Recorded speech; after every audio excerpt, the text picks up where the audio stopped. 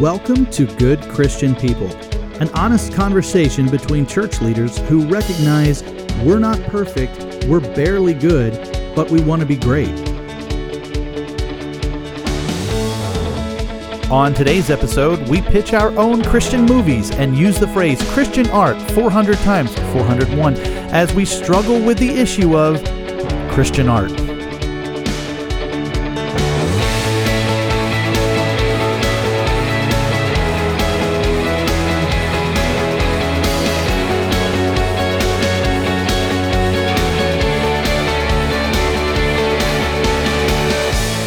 Hey everybody, welcome back to Good Christian People, The podcast. episode 33. I don't even have it. Good call. You did this you last laugh every week. single time. It cracks me up. It doesn't matter what it's just whatever he says something in a foreign tongue and you laugh every time. That was English. Sun, sun. There See? you go. You laugh. Yeah. What's so funny about a sun different is language? 3 in Chinese. I should have known that. It's just that every week, the last couple weeks, he's not had it ready and he knows it's coming. And he was typing vigorously after he said, yeah, we're ready to go. And I could see it on his face. And that's why I waited to say episode 33. I don't know. I don't even have it. Yeah. What's up, everybody? Hey, guys. I'm Tim. That's Josie. And over there across from me is Jeff.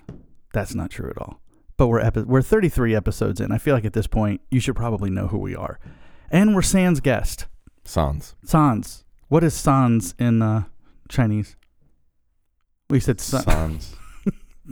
No one cares. I know, but he's looking it up. Guys, we're so glad that you have joined us today. If you still have joined us after last week's episode where we talked about a not great movie. Have you guys forgiven me for that yet? No. I will not forgive you 70 times 7 times. Well, that's because you're not Jesus. Yeah, that's correct. I did let Jen listen to the edit of it. We were listening, and she was like, "This actually is an entertaining conversation." Of the movie? Josie, just not.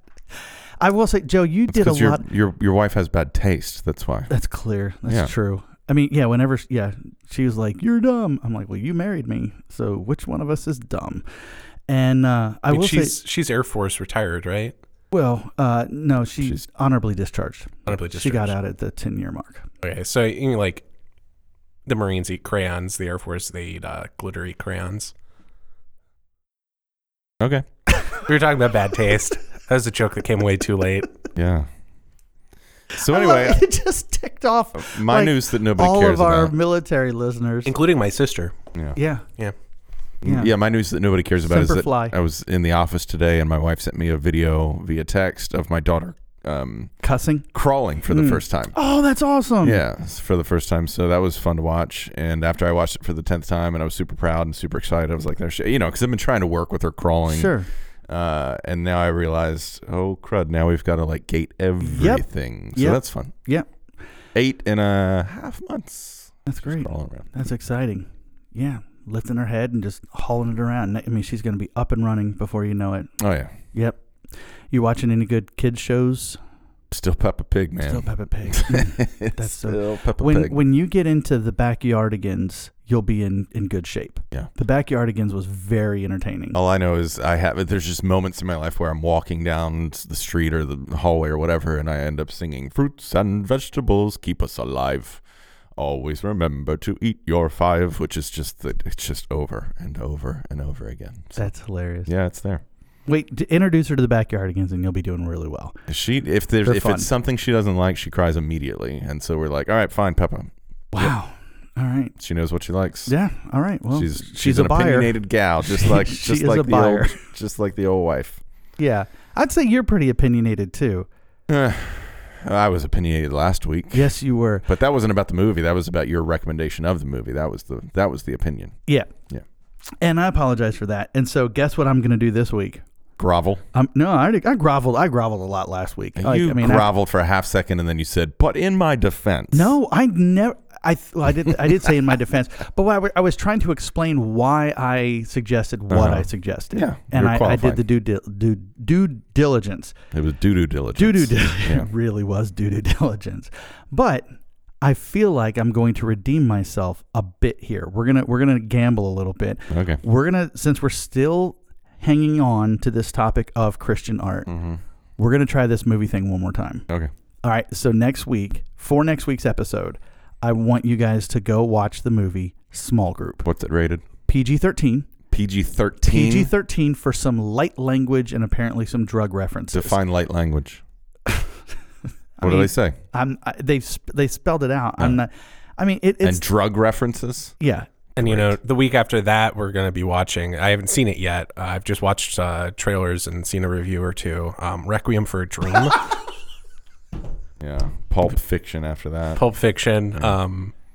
Wolf of Wall Street. We're actually just going to do a whole series on Tarantino. Yeah. I heard he's a great Christian person. Yeah, he is. Requiem for a Dream. That's the one. What's that song? How's that song go? It's like the famous. Do do do do do do do do do do do do. Yeah. Yeah. I've never actually seen the movie, but I've heard the song I would not. times. I would not recommend that movie. Is it light drug references? Yeah. I mean, I honestly, I have zero. The only thing I know about that movie is the song. That's it. I mean, for real, total honesty. I'll explain the movie when it's over. Okay. That was probably your best joke of all time. All right, I'm sorry. So anyway. So go watch Small Group. I have not watched it yet, but I've watched the trailer. I've read reviews about it. It looks like it is a Christian movie where they threw in a couple of light foul words in order to make it hip and cool. It looks like it's probably going to be better than like a normal Kirk Cameron movie, but it'll probably still be a little cringy.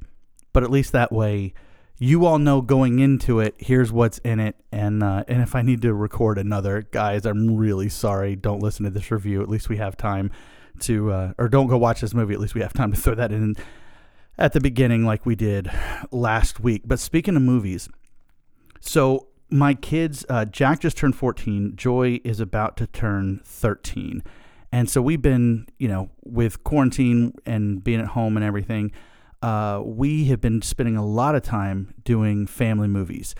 And we've just kind of been going back, and now they're old enough to kind of sit through some of the ones that we grew up on. Mm-hmm. And so I'm not proud of it. I mean, some of it has been fun and some of it has not been great, but we have been kind of working through some of the Adam Sandler movies. Today, Junior. And Happy Gilmore was a huge hit. Mm-hmm. The Waterboy was a big hit. And High quality H2O. Hubie Halloween. That was a lot of fun. We enjoyed that. But that was like one of their first. That was classic. I mean, as soon as I saw that, I was like, he's back to classic Sandler. Classic Sandler. Yeah. But my kids didn't really get Hubie Halloween. And we had to go, no, guys, you need to go back and watch how he started and understand what he's doing here. And then it made more sense. The one movie we had not seen up until last night was Billy Madison. Mm-hmm. And I'd been kind of avoiding that because I feel like when I was watching it, my dad was like, this is the dumbest movie I've ever seen. And I was like, it can't be that bad. You grew up on it, so you'd like it. Yeah. And so we showed the kids Billy Madison last night. I am in the position of my father. It is atrociously bad. Great, grand, wonderful. And yet, I quote that movie I still like way more than I realized. Not all movies have to have a brilliant story arc. Oh, that one doesn't. Right. You can just sit down and turn your brain off for an hour and a half. Yes, just like the filmmakers did. But there were really funny parts in it. But that whole first opening segment where he's just doing the penguin thing and he's at the dinner and he's like, runner. Yeah, the penguin runner I could do every time. I'm like, all right, but stupid. The rest of the stuff is decent. I mean, funny. It's at least funny. Yeah. I was quoting the movie and I was like, wait a second. And Jen's like, you say this a lot. I'm like, I do. And so sometimes I go back and watch these movies and realize, man, they have impacted us more than we realize. Oh, for sure. So that's wild. Well, you are what you consume. And this is what we talked about. That's true. Joe, have you ever seen Billy Madison? No. All right. Are you a fan of Adam Sandler? No. Is that because I have a feeling it's because you didn't grow up on him the way we had to? Had to? Well, I mean, like we didn't have all the. Oh yeah, had to. We didn't have 1,000 channels. The best you could do was like that one movie when it came out on VHS at Blockbuster. Bought it, watched it. Had to. I mean, for sure.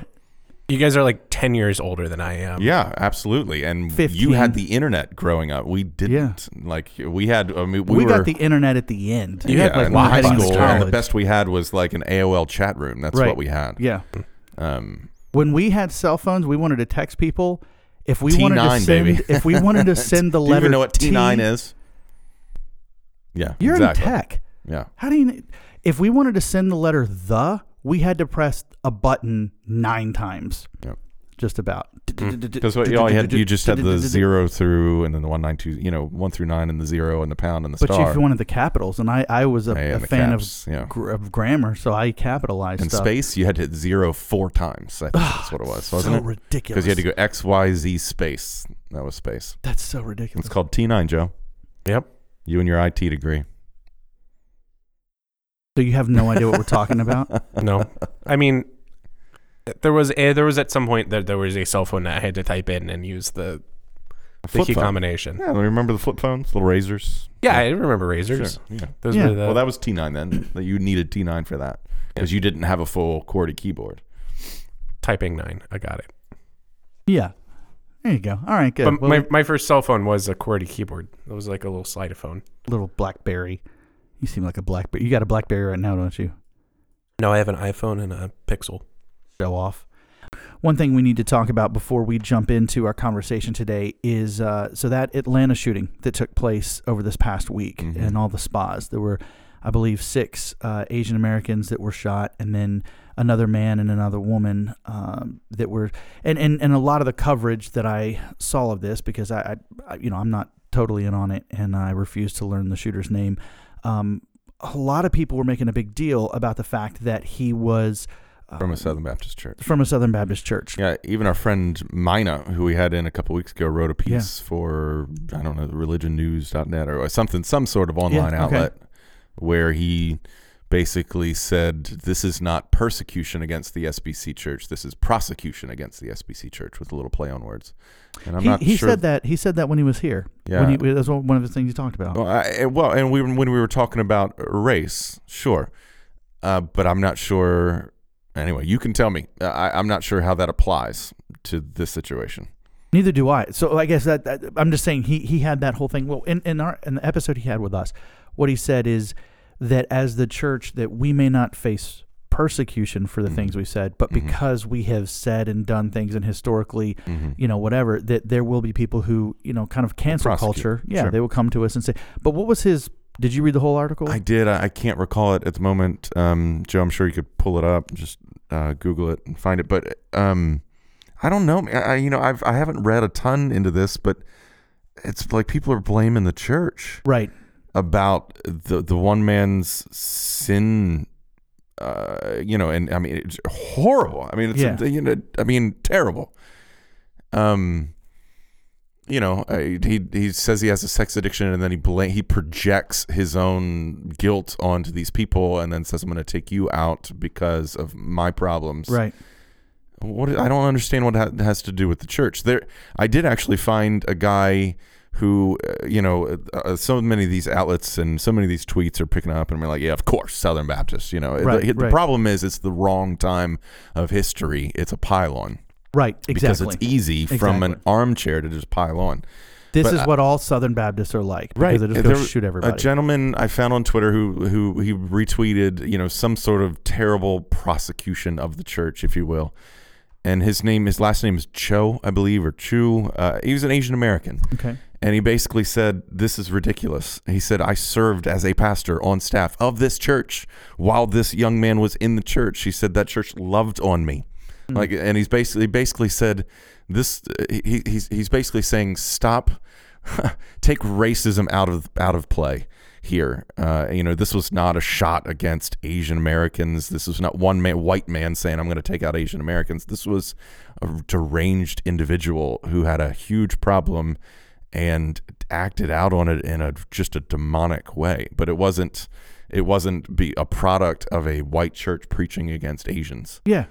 He was like, listen, I'm an Asian American. I was a part of this church. I served in this church. Yeah. I don't know. Yeah, that's the thing, is that I know we have had some criticisms of the SBC because there are people, we're in that tribe. And so I think, we can be critical of them. That's how I tend to give my criticism, is to the people that you're a part of and close to, as opposed to people outside that. But that's the thing, is that when I heard so much of that, I'm going, one of the things that I like about being a Southern Baptist is that we are fairly autonomous. We don't have marching orders from the big dogs telling us, here's what we need to go do. Yeah. And so each church is their own thing. And are we going to be held responsible every single time one person from our church or from, our denomination goes out and does something horrific? I didn't feel like that was a very fair criticism. I think what you said was spot on, that it's a time to pile on. And if anything is associated with Southern Baptist, then all of a sudden it's like, see, and I'm like, no, not so much. I found the tweet, his name, and I apologize, and my name in my head, I combined his first and his last name, so I do apologize. Chul Yu, Chulyoo. His tweet and subtweet is, I was devastated to hear of the shooting. Some of the victims remind me of my own mother, who worked 12-hour days most of the 4 decades that she was here in America. I was also grieved by prominent people bringing judgment on a church without knowledge. I served on staff at this church at one time. As an Asian American, I was treated with great respect and dignity. They loved me and my family well. I still have friends there whom I consider dear brothers and sisters in the Lord, so please show them kindness and generosity of spirit. It is easy to pile on. It is easy to shoot arrows. It's easy to cast judgment. And in today's day and age, and I know race is a very important. I mean, we've gone through it, right? I hope that I've made my position well and well known, and I understand. I mean, I highly believe that race is disparaging right now, and there's so much that needs to be talked about. But it's also so easy to just cry racism, like right from the start. I don't get it. I just don't. I mean, maybe he was in there, with ethnic slurs, throwing it out there. To me, I think swallowed up in this whole thing is the fact that well, maybe not the fact, but my understanding that he went to establishments that he frequented. I believe that's been reported, right? Like he went to these places that he went, and you guys are a temptation, and so it's your fault that it's a temptation, and so he just started shooting, which is again demonic. Lost in all of this is the sex trade. Lost in all of this is that we don't know if those poor women who lost their lives had a choice to be there or not. And I mean, we've just got done talking about Ravi in Atlanta in spas, and it's just this horrible coincidence all wrapped up into one. But lost in all of this is there are Asian massage parlors all over this nation, including here in our backyard in Maryland, who I assume are involved trafficked Asian women. And nobody's talking about that. Yeah. And we should talk about the victims. We should mourn their loss. We should mourn this absolute evil tragedy. But racism seems to be a louder conversation now than sex trafficking. I'd rather talk about the sex trafficking. I don't know. Well, I think the problem is that violence against Asian Americans has exponentially increased in the last couple of years. I get that, and actually, I still mean to. I've a decent amount of Korean friends from when I served at the Korean church years back, and I've been wanting to reach out to them since then because I want to hear the story. When I ask, like, what have you felt pressure over the last 5 years, or over the last 12 months, right? With the whole China flu or the Kung flu or whatever, all this nonsense. I don't know. I've never heard from them before any of this, them say that they've felt a disadvantage or felt racism, but I'm planning on reaching out to them for sure. Yeah, and so I think when you have a climate where that is happening, that it's real easy that when you see 8 people killed and a majority of them, you react. It tends to make you go, okay, and so I think there's definitely a conversation needs to be had, but that was an interesting. It was an interesting take to just say, let's just pile on the church. Now, again, there's a lot of nuance and there's a lot of gray, because my understanding is that this church did have a group that probably tended a little more on the what they call the founders group, and they were a little more on the Christian nationalist kind of gods and guns, and sure. I don't know. I don't. So that to me, it's just it. I'm pretty sure. I mean, as much as we've talked about how that's a perversion of the gospel, to immediately jump in and you know, I'm pretty sure they're not saying, all right, go out and you know, kill, you know, I don't know. But you know, the question comes, if someone sits under a group that kind of espouses certain principles that are off of the gospel, then are they complicit in when someone kind of carries that to its natural end? I don't know. I don't have any answers to that, but it's one of those things. But it's definitely a tragedy, and maybe, you know, as more comes out about that, we'll be able to respond to it. Yeah, and we're not in the middle of it. The person that I found online, this Asian American, Chol Yu, who is a whole lot closer to the middle of it than us, says lay off the church. Yep. And so I'll take his word. Sounds good to me. All right, guys, we need to lighten things up a little bit after that. So we're gonna continue talking about Christian art, but for #blessed today, I thought it'd be fun to try to do something. And those of you who are listening, we are going to need your help, because we're going to have a little contest on social media that when this drops, we're going to need your votes. So you can find us on Twitter or Facebook at GCP Pod. And here's what we're going to do. I have asked each of us to give our best Christian movie pitch.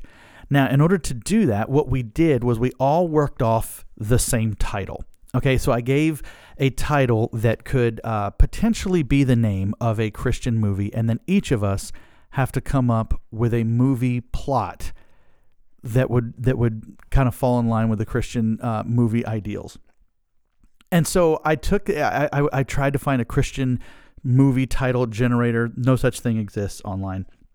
But then my brother-in-law and sister-in-law had this really good idea when I tossed it to them, and they said, "Well, what if you just took like how Waymaker and Overcomer and I Still Believe were all movies that were also made from song titles, and I can only imagine.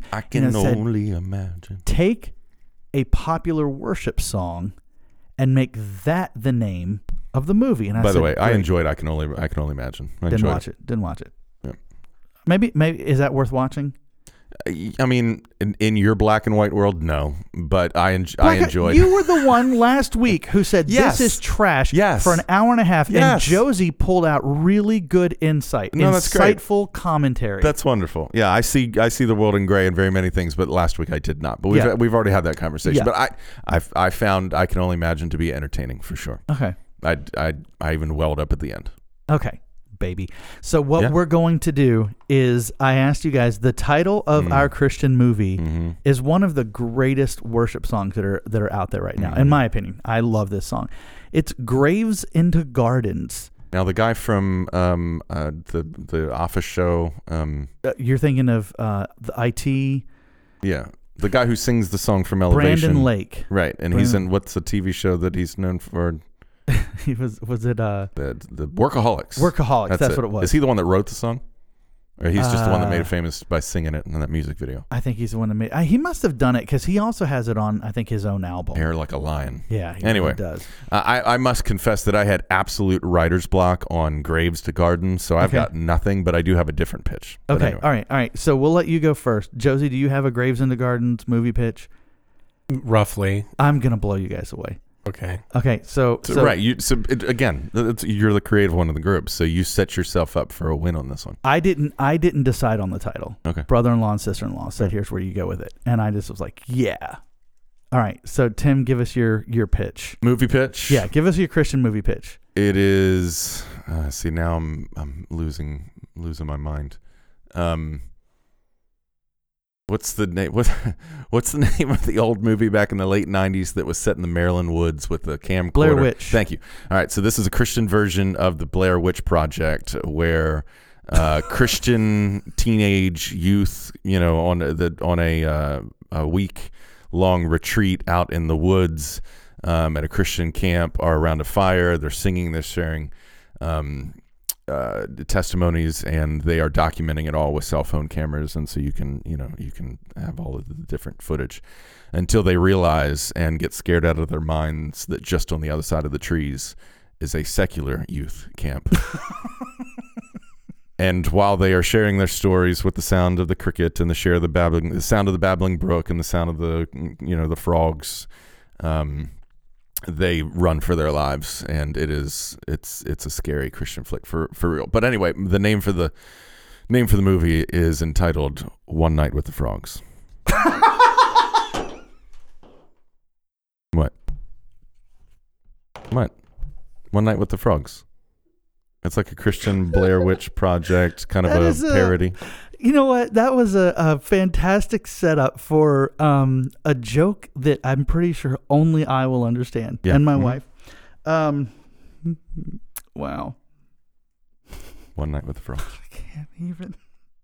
If you want to know, can we make that available privately? Yeah. If you want, so here's the deal. If you want to know what inside joke Pastor Tim just dropped. I don't know if you can email. I don't know if I want to put that on email. We may need to have a conversation face to face. But if you're from Council Bluffs, email us at goodchristianpod@gmail.com. You might have just won, man. You get my vote, and I put together something great. All right, Josie, you're up. So in Graves in the Gardens, I don't really have a plot. But what I've got so far is, let's say there is a crypt keeper who manages a graveyard, going very literal with this title, who, while not being explicitly stated, is heavily implied to be on the autistic spectrum, just because it's a heart-tugging movie. And just kind of goes about life, only cares about the corpses, getting in the holes in the ground, lives at night. Eventually, a family moves in across the street from this graveyard, and notices that they do a lot of agricultural work. They put gardens up, and they've got crops, and they're kind of growing their home background or backyard garden. The crypt keeper, they don't really see him. He's kind of in the crypt at night. And that's when they see him. But after a chance meeting with the young boy of the family, they eventually start getting to know each other, and the family kind of adopts this crypt keeper, and then helps beautify the graveyard, all while teaching the crypt keeper about Jesus. Also, nobody dies at the end. Okay, it's funny. We're not terribly like our plots. Sort of. You went super literal too? Yeah, very. Okay, that was good. That was not bad at all. I can only imagine what this is going to be like. Imagine a small town pastor and his wife. You actually wrote copy. Oh, I did. Yeah, I did. This is a movie pitch, guys. I'm excited. I think this could work. Okay, imagine a small town pastor and his wife, played by Kirk Cameron and Lauren Daigle, except for the hugging scenes where Kirk Cameron's real wife subs in. And they're trying to save their struggling church, and they end up having to make the ultimate sacrifice to save their town. Jesse and Amber Christ have done everything they can to raise money to save the church, but when a dark force descends upon the church cemetery, they come face to face with a terrifying foe. That's right, zombies. In a cinematic first, I present Graves into Gardens, the first Christian horror movie. That's a lie. You ever watched The Hangman's Curse 2003? Yeah, as the Frank Peretti. Frank Peretti. All right, fine. Forget that. Zombies. Anyway, as the town gets overrun with the Walking Dead, Jesse and Amber host prayer meetings and with evangelism training, as they are convinced that they should aim not for the head, but aim for the heart. When none of this works, Jesse and Amber decide to lay down their lives for their friends.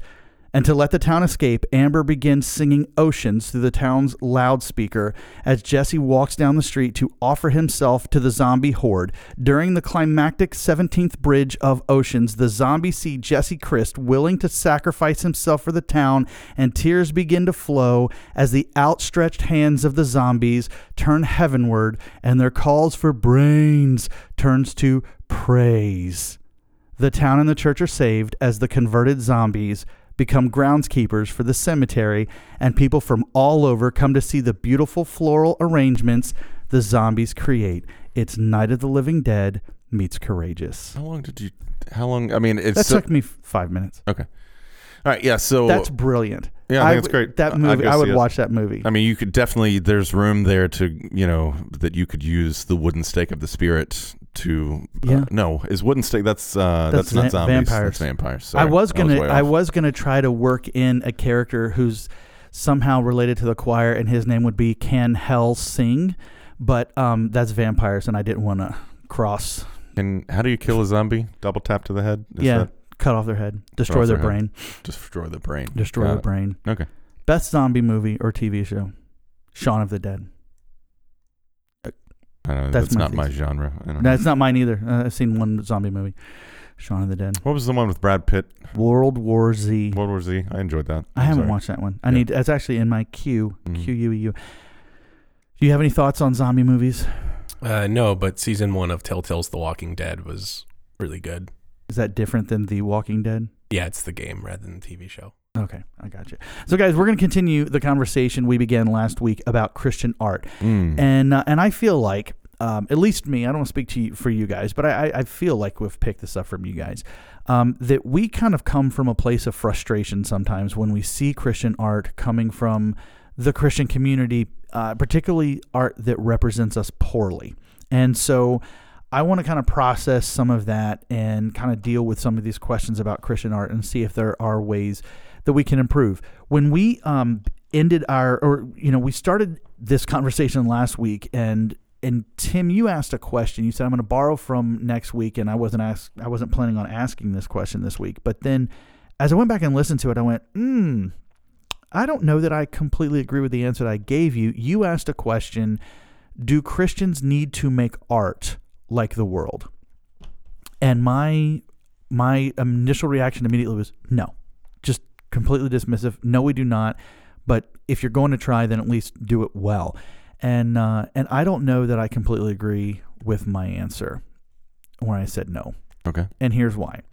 I think I wanted to revisit this because I believe that God is creative. I believe that God, as evidenced through Jesus, is a storyteller.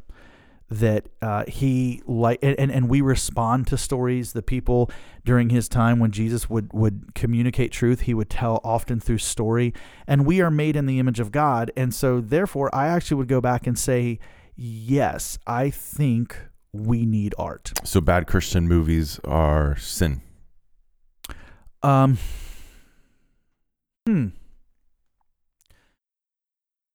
Okay, I want to think about this. My answer is it could be. No, here's why. Here's why. If you are giving your best to the Lord and that's your best, no, it's not a sin. Okay. If you could do something to the best of your ability and you only do it halfway, would you consider that to be a sin? That's a blemished lamb that you're offering on the sacrifice. So that's what I'm saying. Anything that's half-butting anything for sure. And that's where my yes. That's what you're saying. So you're saying that the people who do the God's Not Dead, all that kind of stuff, they could do better, but they're like, it's good enough. I'm not saying that, but that's a possibility. Got it. So what I'm saying is, if that's the best they can do, then okay. Okay. But if they are just going, kind of like what we saw in the movie last week, which is this is just an institution or a company, because I found out that that every, I don't want to say every, but many of the major producing companies, they have a branch of faith-based movies that they understand that hey, we can just create terrible art and throw it out and the Christian community will buy it. We don't have to give it as much money and it'll still bring in a ton of money. I don't want to say butt ton again, although I guess I kind of do. 40 imperial gallons. Or 2 hogsheads. 2 hogsheads. This is such a helpful podcast. How much is a hogshead? You keep talking. I'll look I thought it up. You said it was 65 gallons. Because it was 130. A butt ton is 130 gallons. And you're paying too much for hogshead, man. So anyway, that's an interesting question, Tim. I would say, as with anything in life, 550 liters. If you are doing something to the glory of God and you are just sort of going through the motions just for whatever reason, I would say you're not bringing God your best. And if we are required to bring God our best and do our best, and I think that's why, often we respond to, and I don't mean to disparage anyone, but we respond really well when we see kids do things, whether it's singing in church, doing some productions, because we realize, is this good quality? Not really. But are they doing their best? And we go, yes, they are putting themselves out there and they are creating something that they understand. I'm doing this for the Lord. I am I'm going for it. I'm doing Once the best you're I of can. age, put away the cute. I mean, a little bit. Okay. I mean, I don't know. I mean, I'm just asking the one who's written plenty of church stage plays. I will say this. I did the no. I mean, I'll be honest because I wanted to talk about one of them. I have written 6 or 7 like productions for the church, and was a part of the Christmas album. I would say for the most part, I'm not super proud of what I put out there, and I did the best I could. You're like me every Sunday afternoon when I go home. I'm not proud of what I put out there, but I did the best I could. Yeah, I mean, I think that as people who create, I can look back on things now and see flaws where I go, I did the best I could, but looking at it, I'm not real happy with what the finished product was, Sure. And I don't know how to overcome that. I think it's just a product of who I am, Okay. and just knowing that. I don't think I'm very creative in that way. Got it. I don't know. Do you? You can write a good movie synopsis. That's a great in movie 5 minutes. That's a great movie synopsis. Yeah, but you know what? If you said now go make that, I wouldn't know what to do. Oh. I would just have to give it to somebody else. Gotcha. But I don't think that's a good movie synopsis. I think that's a good Christian movie. I think that embodies and kind of satirizes what Christian movies would put out there. But I would not go pay to see that movie. I see. So I guess the question there is, how do you make a good Christian movie? Because for me, the thing that makes Christian movies cringy and cheesy is how ham-handed Yes. God is. Like I have never once seen God or a conversion or any aspect of Christianity implemented well in a Christian movie. Mm-hmm. The movies that I think work the best are not the ones that are explicitly Christian, but the ones that borrow Christian allegory, that borrow Yes. themes and theses from the core idea of Christianity. I would say so. So you want vagueness? I don't want vagueness. I just want us to do like we've got to find some way to do. If we want to be explicit, we have to find some way to do it well. Because right now we don't do it well, and it seems that no one's figured it out yet. So this week I was, as you know, kind of prepping for this. I was challenged because I think as a group, I mean, we're part of the church, and I think we have seen too much of a dividing line between subcultures, between sacred and secular, that we've just sort of said, over here is the sacred, over here is the secular, and that division has grown. And as Christian movies like have been produced, and I'm not blaming the Kendrick brothers. I mean, they did what they did. But I think as they revealed that Christians will go see anything, I feel bad. Like I'm not trying to take a dump on those guys, and I feel like that's the tone I'm taking, and I don't mean for that too. So I apologize to them because I'm sure that they're listening. But that's not what I mean. But I think as we have seen the phenomenon of Christians supporting Christians, that divide has only gotten bigger, and as a result, we have allowed the dumbing down of art for the sacred audience, who just sort of seem to need it spelled out. So let me. Yeah, I mean, okay. And you know, if you want to reference the movie from last week, that's the one thing I really liked about Faith-Based was blonde guy. He had a conversion experience, at least it was kind of implied by the movie, and then they never really referenced it. Yeah. You just saw a positive change in his character, and like he started doing more church things. Yeah. Sure. So that's and that's what I'm getting at in a question. So how do you take what is arguably the greatest single thing that happens in the life of a human being born again, being converted, going from dark to light, from lost to found, whether it be, walking an aisle or a conversation with a friend or the sinner's prayer. How do you take a conversion like that, put it on the silver screen, and make it creative? Because what you're saying is when you've seen it on film, and I don't disagree, when you see someone praying or crying out to the Lord, it's like, all right, it feels a little I don't know, unnatural the way they do it. But what you're arguing for is, don't show me the conversion. Just show me the change in behavior. Just imply that there's a conversion there, and just tell me that he went from being a bad guy to a good guy. Not even that. It's just if your movie is supposedly a slice of life or based in the idea of real life, don't show me an unrealistic conversion, or don't show me like an unrealistic experience with God. Yeah. Because I don't know. The more unbelievable you make that aspect of your movie, like the cheesier it's just going to come off on the whole. I get that, and I hear you. My problem is I don't have any firepower to shoot back and say, what about this movie, where a conversion experience seemed genuine and it was acted out genuine. I just haven't seen enough movies to be able to do that. Yeah, but I also wouldn't want to just say I'm sure it all sucks. Like no one's done it well because I don't know. Conversion is not it's not a third act resolution or second act resolution. It's more of like the start of the movie.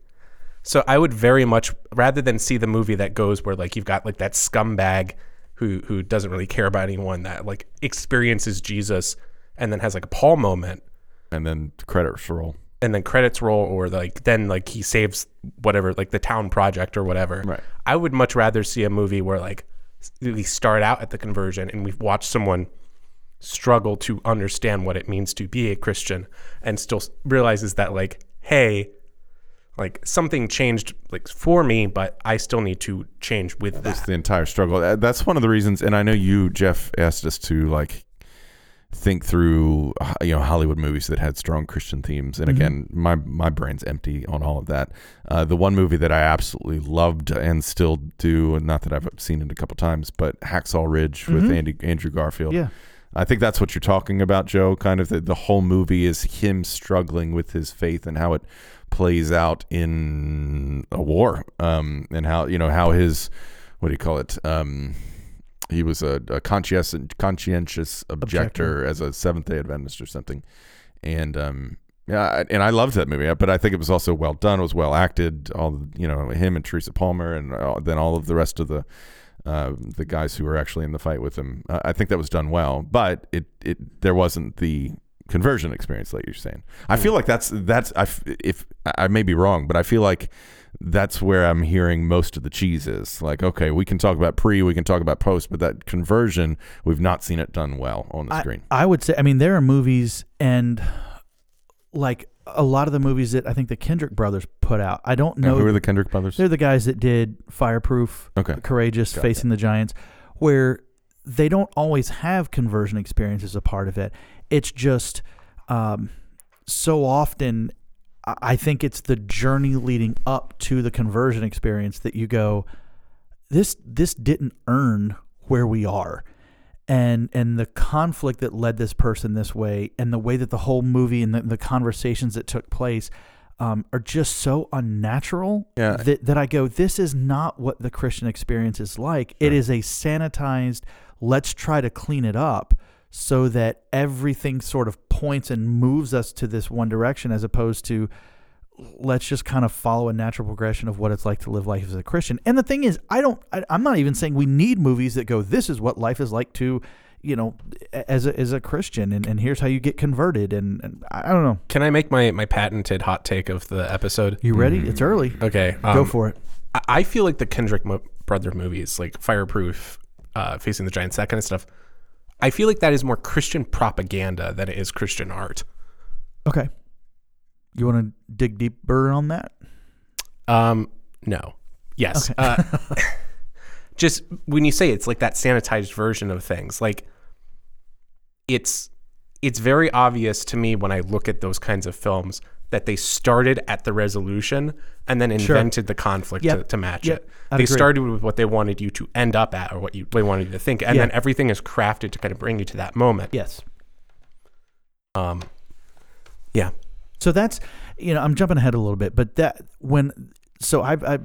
church productions that I've done, I can go back and I can look, and I did exactly that, where I would go, what is it that we want to tell the audience, or what do we want to make them feel at the end of this? And then everything is directed towards making that happen. Now you can add humor, you can add whatever music, however you want to get it there. But at the end of the day, we go, this is where we are going to land. The one production that we did, and it was the last one I did, it was a story about the two angels. And basically the way we approached it when we were writing was, here's what the context and the setting is. And we had no idea how to resolve it. We had absolutely none. We just said, what if we had this scenario where these two angels visited this guy around Christmas? He was dealing with grief, and we don't know how to pull him out of that. And so we had worked everything up to, this is just entertaining and telling a story. But it wasn't until I was at a worship conference and I just sat in on a breakout session where a guy was talking about leading in worship through grief or through pain. And he did this whole recounting of going through the book of Job and just dealing about how, at the end, Job had lost everything. At the end, God reveals himself. And I ran out of there and found Pops. He was working with me to write this. And I said, we got the ending.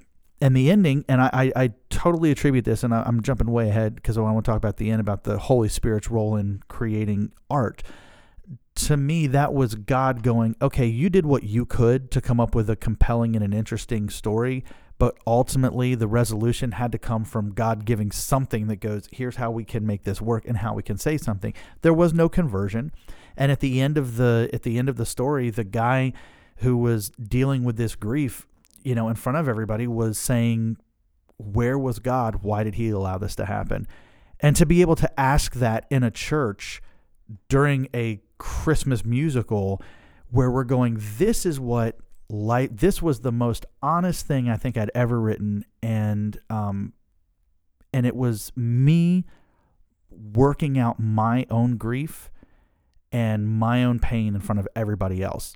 And it was the most honest thing to get up there and go, as a Christian who I say I was conceived, or I was saved at conception, to have to deal with grief and pain, and then to basically say, I'm going to put this out in front of everybody else.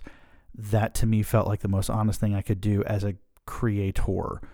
And that's the thing I'm most proud of, because I appreciated that we could have a character yell at others in the middle of the church. God could have stopped this, and he didn't do it. And that resonated with a number of people who said, I've never dealt with this kind of thing. I've been afraid to ask that question because of what it might say about God. And that to me is what art can do. Art can, and God is big enough to handle us dealing with those things. And there was still resolution in it. And so I'm kind of rambling, but to me, there are stories that are messy. There are stories that are clean. It feels like most of the Christian movies that you guys are referencing now are clean stories. Yeah. And you're saying that the better art is the messy stories, but there's art. I mean, there's beauty on both sides, right? Yeah, but I don't know that. I mean, we have said this. I know you have said this. I've said it, where we go, yeah, I don't have much of a testimony, because you go, I got saved when I was da-da-da. And what we're saying in there is my story is not that compelling. Mm-hmm. Now, the thing is that we can go, okay, I would imagine that you may feel that your story was not so compelling pre-conversion. So tell me about what has happened as a Christian after.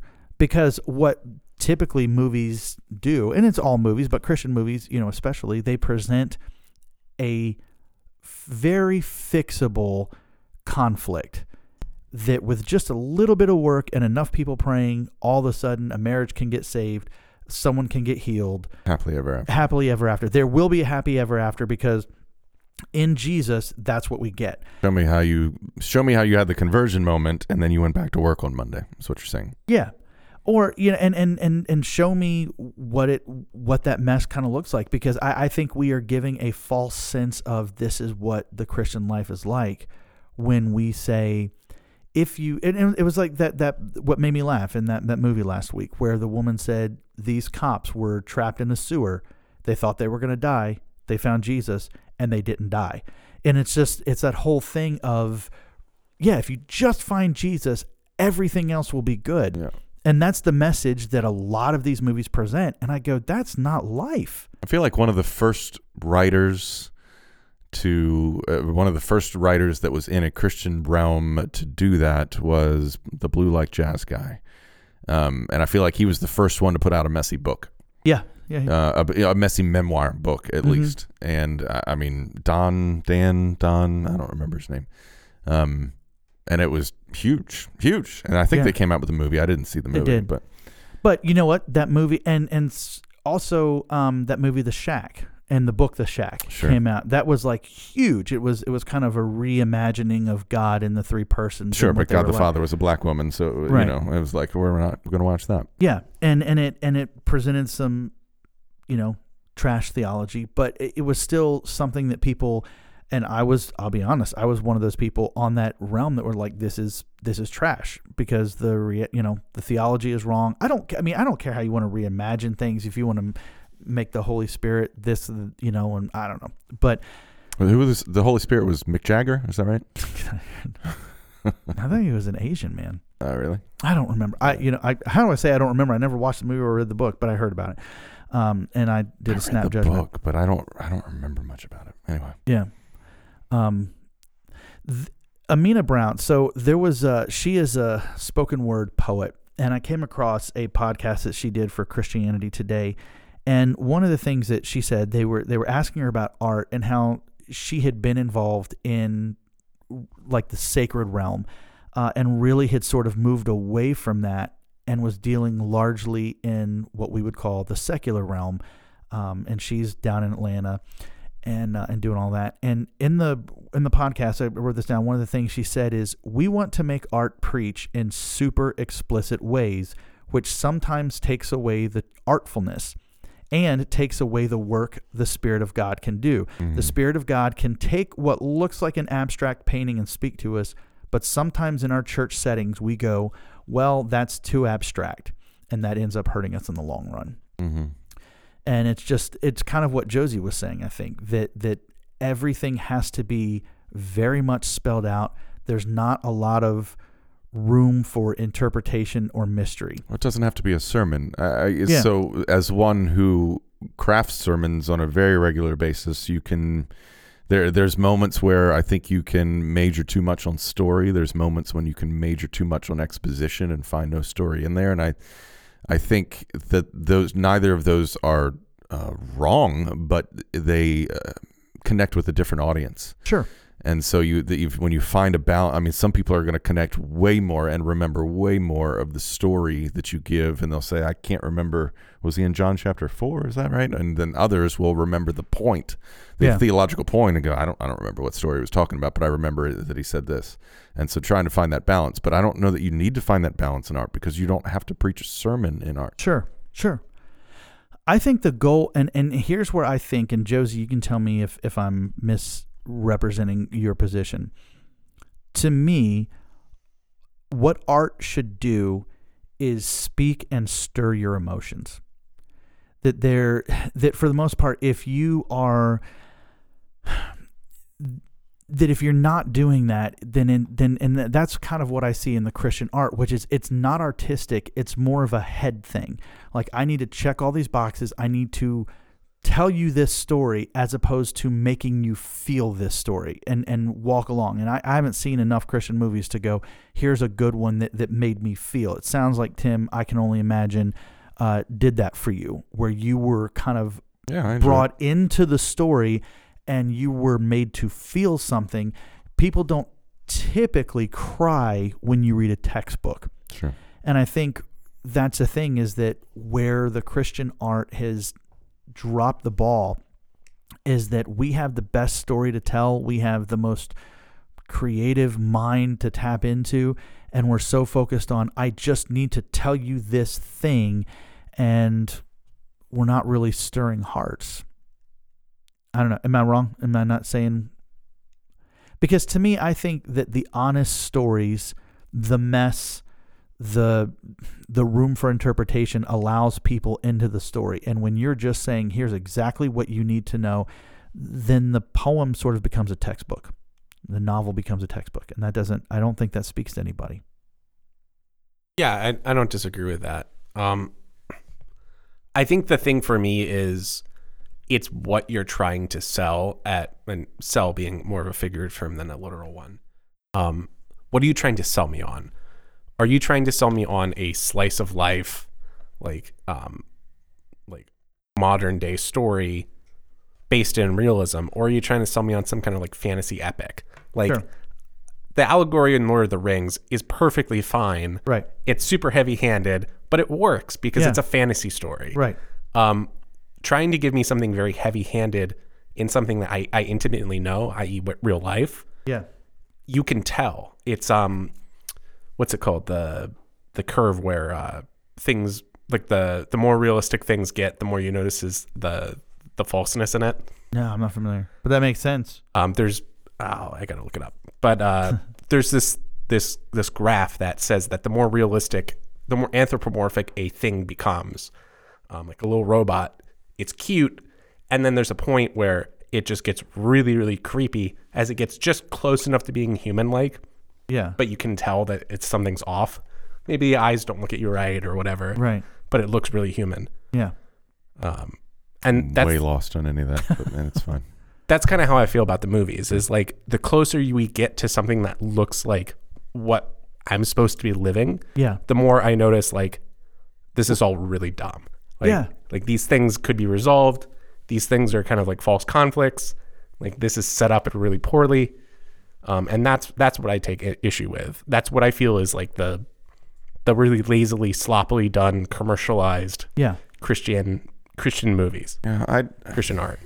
Here's where I land on all of this, because I'm a sermon writer and sermon deliverer. And so my creativity is based around 3 days, 2,000 years ago, in Christ crucified and Christ resurrected. Mm-hmm. That is the story that should compel all of humankind if it's told well. Yeah. But it doesn't grip the hearts of billions, right? They've heard it. They're like, okay, that's fine. But that's still my job, to continue to tell the story over and over and over again and hit it from different angles, all those different kind of things. But that's my calling and my role. The people who are in the pews, who are listening to this and being discipled and looking to disciple and all that kind of stuff, they don't have the same job to stand up and orate some sort of a story or to give some sort of a 35-minute pitch. Their job is to go out and, however God has gifted and called them, to go out and live in such a way that God has given them 5 talents, make it 10, and do something. And so I think it's the age-old story where people say, am I doing enough? Am I giving enough? Am I serving enough? Am I doing enough? But and this is in my sermon. I don't know if it's this upcoming one or weeks down the road, but it was on my desk today. It's the wrong question. Am I doing enough is not the right question. Am I doing anything is the question. Sure. Because most people aren't even there. And if you're doing something, then whatever you do, have an unblemished lamb. And if you can't sing very well, I don't sing. Like, just sing, do it. But I think the entire world is lulled to sleep and so many different things, and creativity is in there. And if you want to write a song, write a song. If it sucks at the end, fine, but give it your best. Yeah. If you want to write a play for a church and nobody cares about it because it was terrible, then just write it and let it go. Yeah.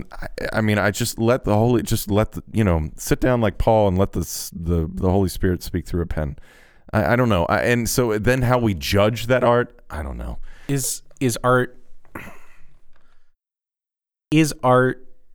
Does art need to be unique in order to be worthwhile? Like, if we talk about telling the same story. I can, because my sermons on Sunday are kind of my art. Like, it is when I sit down with a blank sheet of paper with the Holy Book open and say, all right, what am I doing? And, every single pastor, every single public speaker, especially from the pulpit, we're all on a spectrum. Not all of us are the bee's knees, right? Not all of us are a 10. Not all of us are a 1. We're all on a spectrum. And so so it's good is subjective. Go to subjective. And quite honestly, I think some of the, the Pure Flix or Netflix or whatever it is, like to some people, like those movies, they speak, like you probably will go away from here and you might, in 10 years, you'll watch I Can Only Imagine and you go, wow, Tim was way off. Like there was no emotion in this to me at all. And I'd be fine with that. Mm-hmm. Like, because I think good art is subjective. Sure. I agree with that. Right?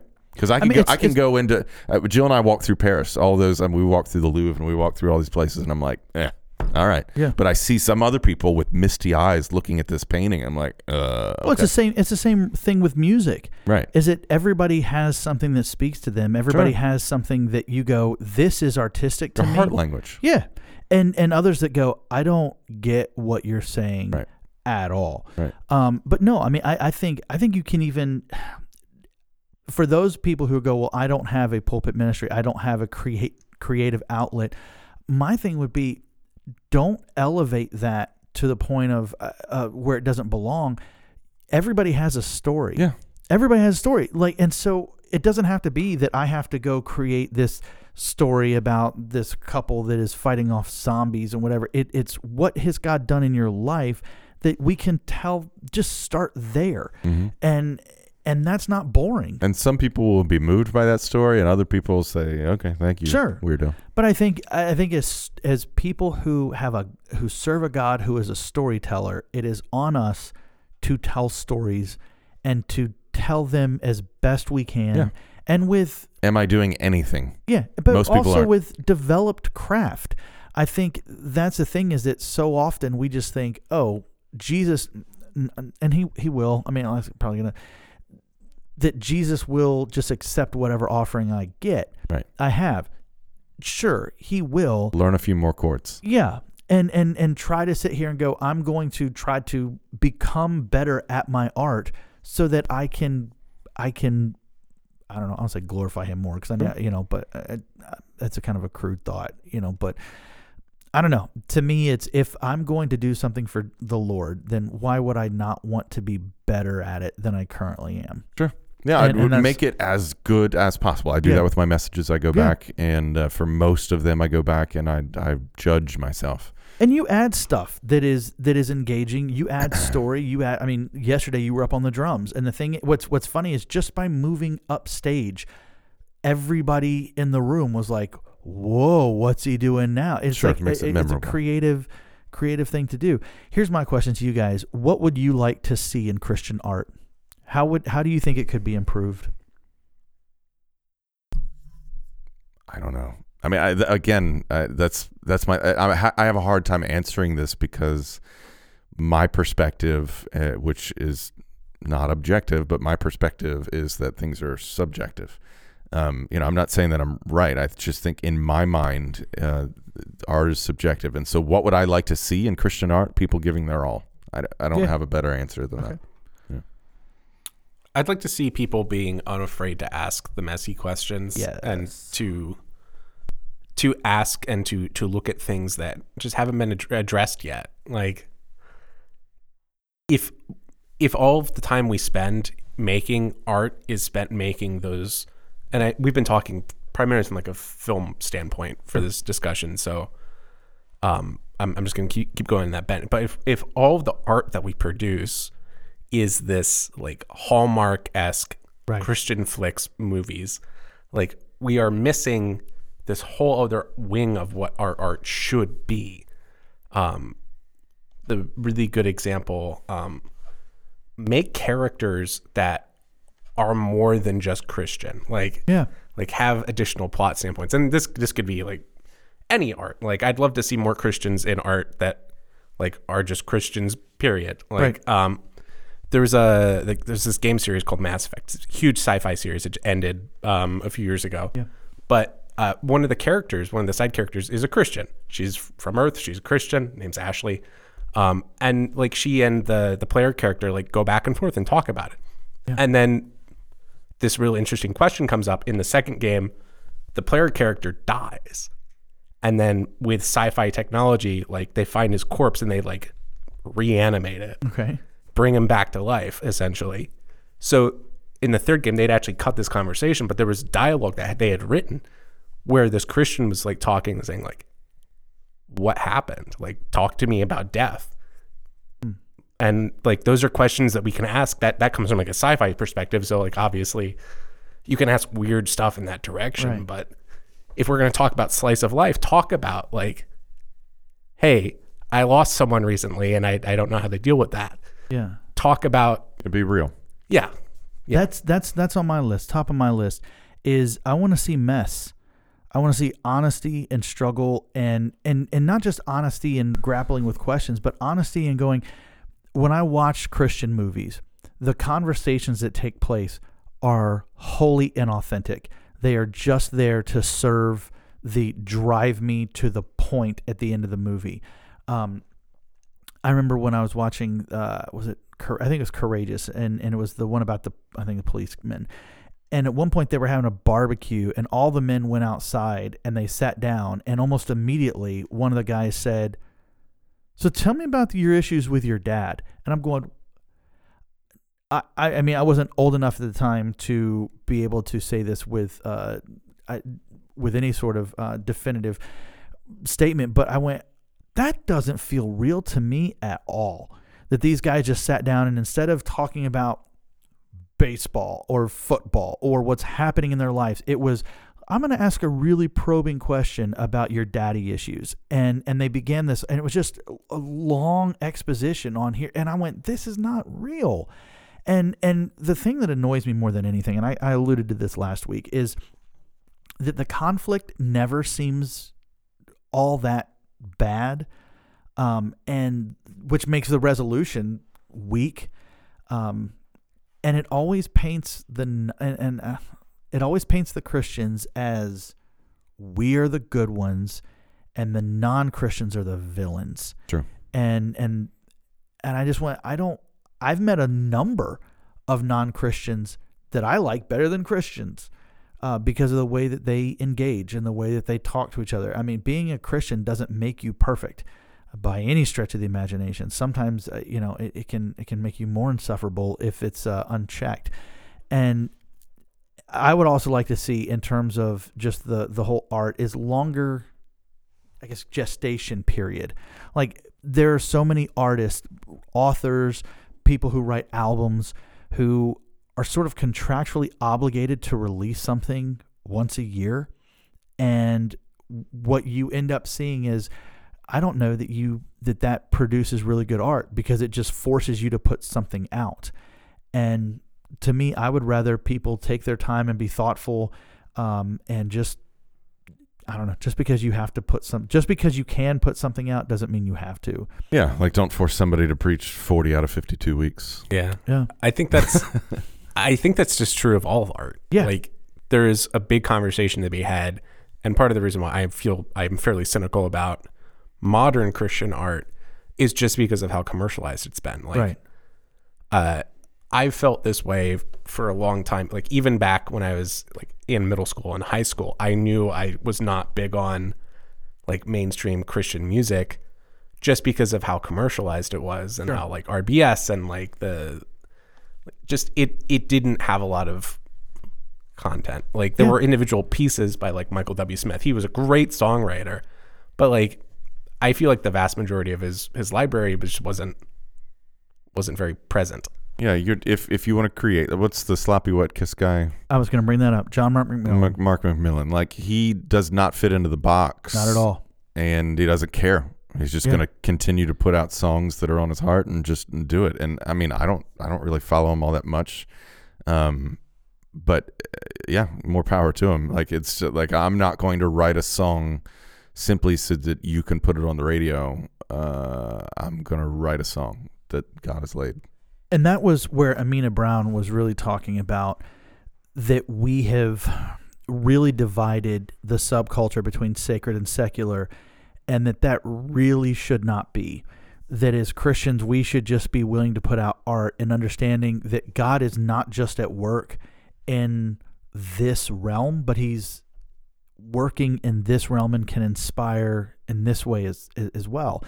And that maybe we should spend less time just trying to entertain Christians and work on just putting out good art that is expressive and reveals truth and is honest And if it gets picked up by the church, if it gets picked up by radio, that's not the measure of whether or not something actually glorifies God, if it has a commercial success. And I was really challenged by that, because I think I land too heavily in the sacred realm. I'm not that great at just putting out something that is. I feel like when I do put stuff out, I try to make it as honest as I can, but it still seems very churchy to me. And that's the thing is when I, like with the Christmas album, when Christians like it, great. I'm glad it has enhanced your Christmas worship and you can really connect with it. When I hear people go, I don't go to church and I really connect with that, then I go, all right, then that makes me feel good, because we were pursuing art there and not just how do I entertain people. It was like, this felt authentic to us to do, and God used that to connect with people who may not be super close to him. And that felt good. And that's where, like, I want to kind of ask the question, talking about the role of the Holy Spirit in inspiration. And you brought up John Mark McMillan, and one of the most, and this is kind of such a famous case study, is How He Loves, the tune. He wrote, and it's pretty infamous. He wrote How He Loves, fantastic song. It is loved by very many people. And in the bridge, he wrote the line, and heaven meets earth like a sloppy wet kiss. And then Crowder came along and he said, I'm going to do this exact same thing. Apparently the story was he was listening to this tune on an airplane and just broke down with how beautiful, in response to how beautiful it was. And he covered it. And all he did was change the line sloppy wet kiss to unforeseen kiss. Yeah. And there are people who got really mad at that, because the idea was, well, this was the original intent of the author, or the Holy Spirit led John Mark McMillan to write sloppy wet kiss to then come back and say, no, I'm going to make it unforeseen kiss because some people are going to have a problem with it. And there are people who will debate this as to whether or not it is correct to sing sloppy wet kiss or unforeseen kiss. Go. Heaven meets earth. No, let's debate it. Oh, okay. Well, you go first. No, I don't know I'm what your position is. Yeah. I used to sort of believe. You win. You always do the Crowder version. I do. Yeah, you've never done sloppy wet kiss, have you? No. Yeah. Do it next time. Just mix everyone up. Watch everyone leave. We're talking about turning worship on its head. Like, that'll be the thing that like turns everyone off. Like, it doesn't matter if we do the sermon at the front.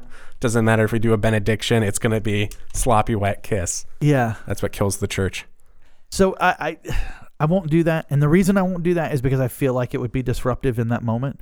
And I think it would, like, and as a worship leader, I don't want to do things that would intentionally pull the emergency brake on people's worship. I think there's a way to have that conversation. I don't know what that is. I don't know. Just do a version where you go back into the bridge and then you do the second way and confuse everybody. Just give me a mic on the front row and I'll just yell into it, sloppy wet kiss, while you're singing. You back off the mic. Don't. There are people who will do that. There were people who will see that unforeseen kiss is up there, and I saw a YouTube video of a guy screaming sloppy wet kiss.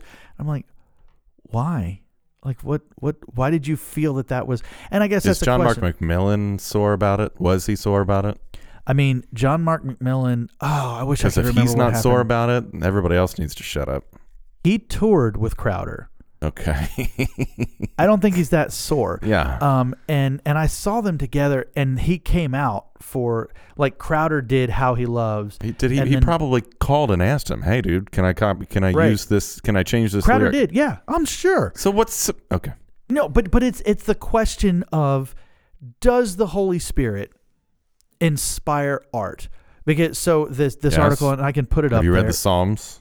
Well, yeah, but I mean, like, modern art. Like, I think it'd be tough to look. look. The Psalms. Yeah, Okay. I would say it's tough to look at something that is canon in Scripture and say it wasn't canon when it was written. Well, yeah, that's true. All right, touche, tosh. It's not like David sat down and was like, "All right, I'm about to write some Bible today." Well, I mean, this is the question of like, point. I mean, to kind of turn the conversation on its head a bit, like, Already on its head. Theological discussions, like, there is about 2,000 years of like really, really good theological work that's come out. And for whatever reason, the Protestant church seems only focused on the Bible that was put together at the Council of Nicaea, like the third one, like 300 years into the life of Christianity. Do you want to open up the canon? The what? You want to open up the canon? I don't want to open the canon. I just want, or like I'm saying, like for whatever reason, we talk about like you talk about like we focus on this Bible, like as the plus inerrant the word of God. Yeah. Well, we don't look at the Apocrypha because we're not Catholic. I see. Okay. Yeah. But there's like all of this additional work and all this additional study and I would say to some degree like theological art that has been produced that is just kind of like ignored by churches such as ours. Yeah. I don't know what that has to do with the main conversation, but I feel it necessary to say. Yeah, I mean, I think we are exclusive. I think the question of art and God's role in it is that there are three different views. There is one that says it's all God. I'll come back to this one. The one that says it's all me, like God's not really involved in this. You know, I don't think too many people would subscribe to that. It's just sort of like, I'm just creating art. God didn't have anything to do with it. And then the version that says it is a partnership between it's God's influence and my craft working together. I think I absolutely fall on that side. But Tim, I want to ask you, because I feel like you probably get this a lot. And I know when things have come to me and have given compliments on stuff, I have tended to say this, you know, it wasn't me, it's all God, you know, this is what God. And really, that kind of flies in the face of what I just said. Do we give God too much credit for our art? No. What I mean to say is, do we negate the fact that God and man are working together to produce something when we say, no, it's all God? Do we negate it? No, but I think we frustrate the person who's giving a compliment. I've stopped just saying to God be the Lord, you know, constantly, you know, without saying thank you. Like, no, you know, hey, that sermon meant so much to me. Thank you for saying that. That's a huge encouragement. That, you know, that's prayerfully always the feedback that I would love to hear. And that's prayerfully when I sit down to write a message. It's like, all right, God, what are we doing today? Yeah. Like, this is what we're doing. Yeah. And so, yeah, I mean, I've had some people come up and say, why did you preach what you did today? Well, prayerfully, we put this on a calendar, and prayerfully I read this passage, and prayerfully I read, you know, yes, it is a combination of the two for sure. I look at all of the epistles that are in that closed canon that, you know, Paul and Peter and Luke and John and everybody writes differently. Yeah. They all have their different inflections, the different ways they present ideas. I mean, Paul says, I, Paul, a slave to Christ. He doesn't say, I, the Holy Spirit, writing to you, Church of Corinth. Right. It's like, I'm Paul. And, oh, by the way, at the end, like, say hi to Tychus and say hi to Priscilla and say hi to all these people. Like, it's still him writing. It's still me writing the message. It's still me delivering the message, even though my prayer is, may I be an oracle. You know, may whatever comes out, may, you know, hide me behind the cross, and may you hear hear the Holy Spirit. But yeah, it's absolutely a marriage of the two, because I'm sure you prayerfully hear people on a higher end of the spectrum, you know, better preachers than me, or, you know, lesser preachers than me, that all of a sudden the Holy Spirit's speaking through them, but you hear it in a totally different way because they're just not as gifted a communicator, or much better gifted communication. And so, yeah, it's absolutely a marriage of the two. Yeah, I agree with that. No, I mean, I think that's a great answer. And to be able to say, I'm glad God was able to use me, you know, to acknowledge the fact that this is... That's very encouraging to hear. That's good. No, I'll learn that. Because normally I'm just like, oh, it's not me. And I go, well, and again, I'm not asking for credit. I'm saying, right. I think it's not negating. It's not identifying or being aware of the fact that me and God were working together on that. Yeah. And we worked, you know, I tried to do my best for him, and it connected with you. And I'm really glad that happened. Yeah. If we who are creating and performing, if you will, if you want to consider a sermon a performance, if we can encourage other people, why can't we then receive encouragement? Mm-hmm. Right. I mean, it's like, oh no, it was all God. It was all God. Yeah. I mean, no, all glory to God for sure. But honor can still go to man, right? But I think I think the difficulty I have with that is, as personally receiving that, is because knowing how screwed up I am, sure, of course, and knowing how much he's not screwed up, sure. And so for me to sit there and be like, man, it's all me and all God, it's just, I would much prefer to say, right, yeah, because the discouragement comes 2 times as much as the encouragement. I hold on to the encouragement as much as I can. That's good. No, yeah. And so I want to end with asking this before we move into confession.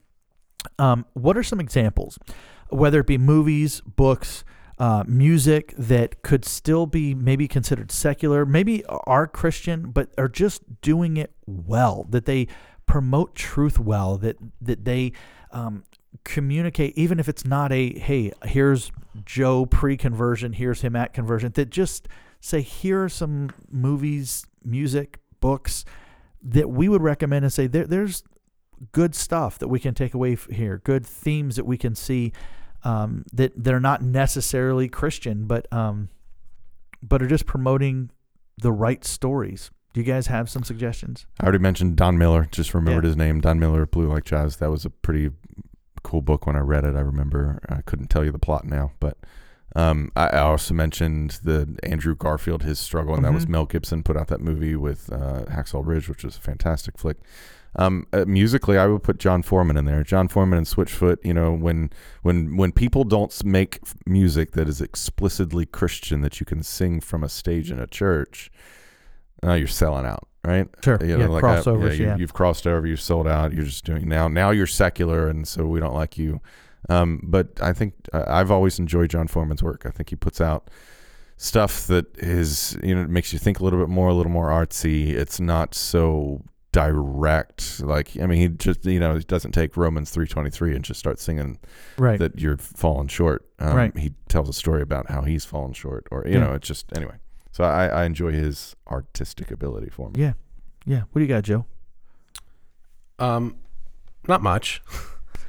I think musically what I really ended up appreciating was specifically bands that don't fall into the standard commercialized form of mainstream Christian music. So I growing up, I did listen to a lot of alternative stuff. So there's this band called Demon Hunter that is a heavy metal screamo Christian band that. Yes, it's heavy metal screamo, but if you pause and you listen to some of their slower stuff, they'll do acoustic pieces. The lyrical work in those songs is very heartfelt and very, I'd say, artful. They have a song called "Carry Me Down," which is really great. Tons of stuff like that. If you look, and don't just look at the quote unquote mainstream alternative stuff. Everybody listens to The Skillet. You're no longer cool if you listen to Skillet. Right. But look for some of the more off to the side. There's a band called Copper Lily. Okay. Tim Skipper from House of Heroes and his wife. Yeah. They're a musical duo. They sing about a godly Christian love. That they're married, so they love each other. And they do a song that's just about this kind of Christianized godly form of marriage and love, and everything they do is just beautiful. And it's not explicitly God is involved here. It's just they're presenting this image of what a godly relationship looks like. Yeah, that's great. No, I mean, and that seems to kind of fall again in that line of, I'm just going to put out art that is inspired by God, and it may tend to land on the secular spectrum. To me, I would say we've already mentioned it. John Mark McMillan, his albums are incredibly poetic, and a lot of times the message is not right up front. You have to kind of struggle with. I mean, much like poetry, it doesn't actually tell you. It's not a textbook, and so you need to work with some of the things that they're working on. That's great. Maverick City's doing some good stuff. I have recommended this album a number of times. At some point I'll stop doing it, but I still can't get over Springsteen's Live in Dublin album. He does a lot of spiritual stuff on there that is really meaningful. I wouldn't consider him to be a real strong professing Christian, but still it's quality art.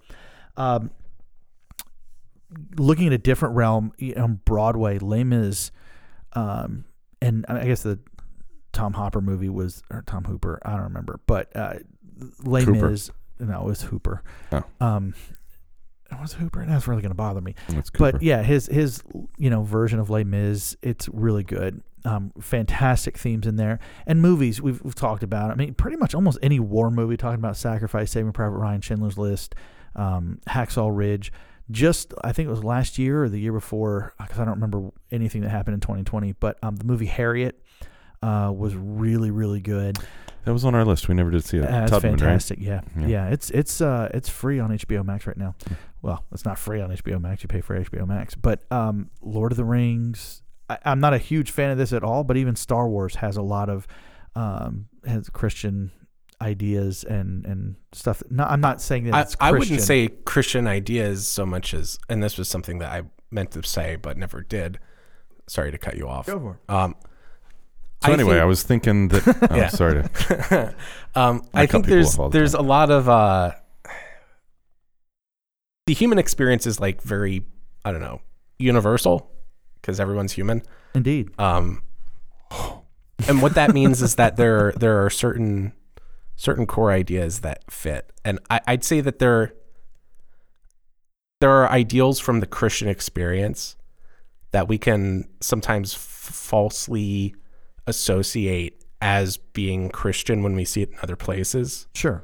Like I mentioned earlier, J.R.R. Tolkien swears up and down that there's no Christian allegory in Lord of the Rings. Right. But Christians find it everywhere. Everywhere. Because things like sacrifice, things like loyalty, things like faith and hope and love, and like these are all Christian ideals and Christian things that are central to like the identity of Christianity, but they're also universal.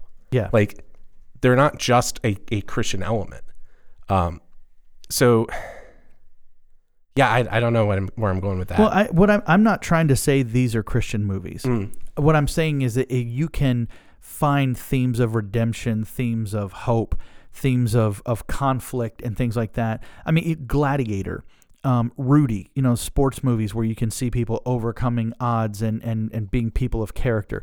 I'm not saying that these are going to go, you're going to be led to Jesus through these, but in terms of here are examples of people or movies that are just communicating things well. They can help you come to a deeper understanding of your own faith. Yeah, and just these, and I want to recommend a book. It's probably my favorite book of all time now that I've thought about it. But The Which Way Tree by, I believe it's Elizabeth Brown. It's a book that it's written very much like an old, like Mark Twain, To Kill a Mockingbird, kind of that very lyrical type fiction. It's written really, really well. And there's a character in there that is an old pastor who I sat there and went, if I were to ever write a novel, I would hope that I would create a character like him who is a Christian, who is just normal and wise and doesn't. He has a dog, right? Yeah. And then I think I read that. And then they're looking for a panther. Looking for a panther. Two kids are like totally orphaned or something like that. Yeah. I love that book. Yeah. Oh, wow. I didn't know you read that. It's because did you ever see me post about it on Facebook and that's why you read it? I barely remember the book, but yeah, as soon as you started talking about it, I didn't remember the title, and then I was like, man, I remember that plot. But yeah, sure. It was great, awesome. Oh, I'm excited about that, guys. Let's jump into confession. We've gone a minute, and we didn't do a confession last time, except for me apologizing over and over again. I'll go first for confession. I will acknowledge that I have been very critical, and I have just outright mocked what I would call poetic worship. And I don't think that was right to do. Now, not everything that is poetic means it's great and that is quality art, but very often when I'm evaluating songs that we're going to introduce to the church, if it is abstract, I tend to go no. That we need to find creative ways to just make theology, just make sure that every lyric is accurate and it doesn't leave any room for interpretation. And I don't know that was the right thing to do. I'm not saying it wasn't. I'm not saying it is. I'm saying that I very much have just outright rejected a number of things that have been suggested to me on the basis of, It's too poetic and flowery, and nobody's going to understand what this means. And maybe there's room for that in the church. I think there is room for that in the church, and I have been dismissive of it. And I'm not thrilled with that, especially because, and I'm grateful she doesn't listen to this podcast, but it means that in some level Brianna was right.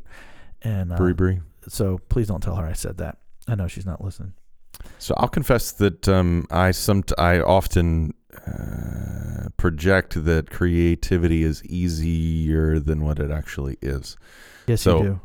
Yeah. So normally, I'll try to give you like a 6-week ramp or a 4-week ramp, and I'll say, hey, can you like do something with this? And I'll give you a box.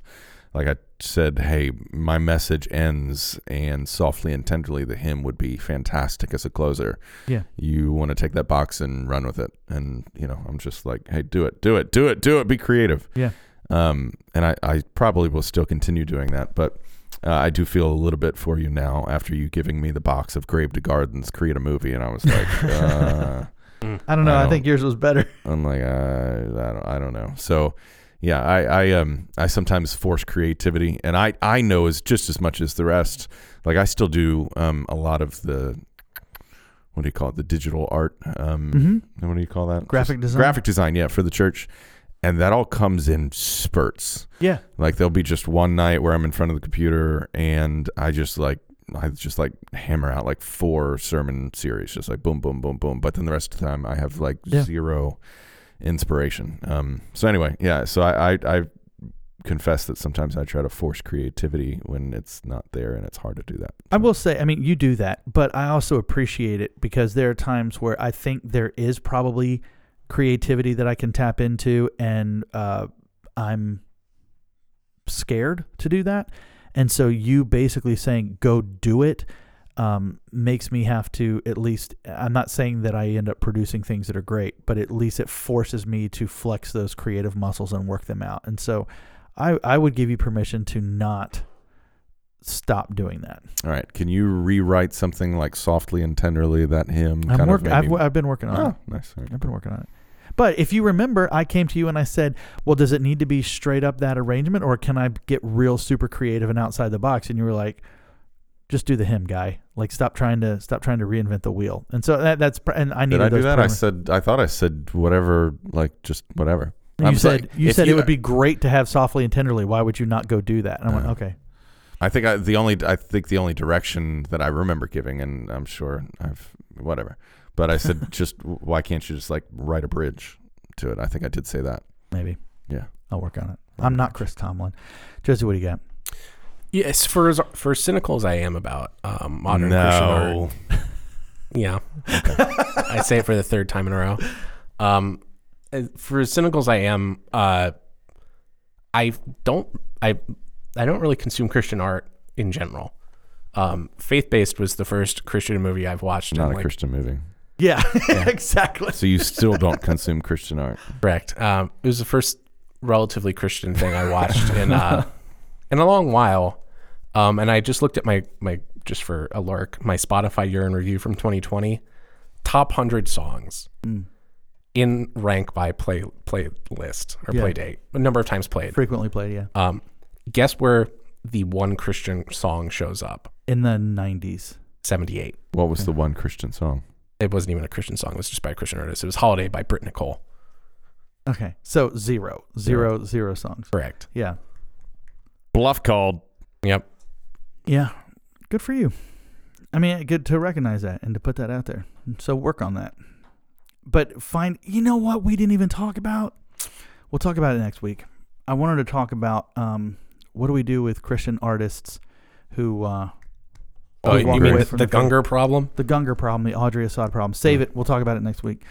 All right. So how about great Christian people? Anybody got one? I got one. But if you guys, I can speak on your all's behalf if you don't. Didn't we already do that? That didn't, like, when I mentioned Foreman? Like, yeah. Anyway, okay. Go ahead. You got anything, Josie? Anything extra?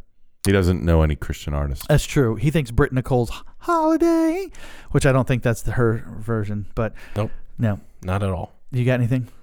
Yeah, I just reiterate those off to the side Christian artists that are doing a lot of really good work that aren't necessarily in that mainstream following your Amy Grants, your Michael W. Smiths. Like, seek them out. They they're producing a lot of really good soulful work. It might not necessarily come in the form that you're looking for, but you can find that art in pretty much any avenue. So find it. Yeah. If you have any recommendations, I have plenty. They're just not in my recommends. Yeah, they're not in my top 100. Yeah. So here's what I would say. So Josie encouraged you to go find those artists. I want to close out by encouraging you to be those artists. I want to shout out to the poets, the songwriters, the storytellers, the creators, those who are struggling to find a place in the church because you feel like maybe your art is a little more abstract than the church will allow. Come to Glen Burnie. We'll let you art. I will tell you what, the church needs you. There was a time where the church was the center of art, where it was the hub, and we are no longer that thing, and we need those creators. And so don't be afraid to do things that are weird, to do things that people go, I don't get it. Because somebody will, and don't look at saying, well, this won't be commercial or this won't be embraced by everybody, and make that and assume that what you're putting out there and what God is leading you to do and you're working with him on is still not good, because we need you and we appreciate you. Guys, we thank you so much for hanging through with us. If you're not following us already on Facebook, Twitter. I screwed it up. Let me start it again.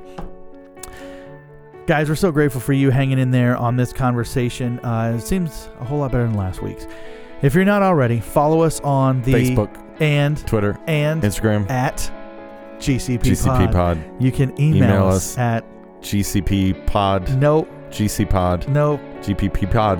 GCP Pod. Good. GCP Pod. GoodChristianPod at gmail.com. Next week, we're going to give this Christian movie thing one more shot. We're going to watch the movie Small Group, and we're going to evaluate it together. But in the meantime, it is Holy Week, and we want to encourage you to spend time focusing on the love of God who would sacrifice his son to bring us back to him. So read a book, watch a movie, listen to something that stirs your affections towards him, and have a great Easter celebration. And until then, be real good. Be good.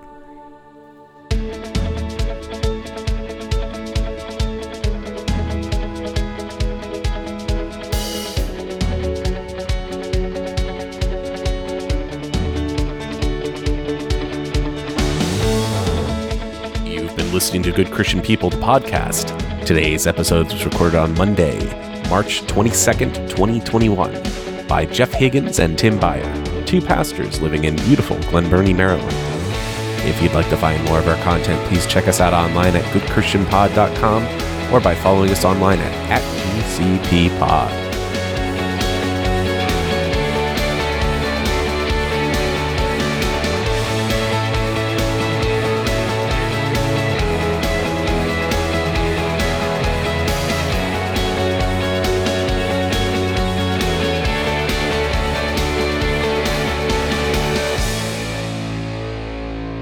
Until then, be real good.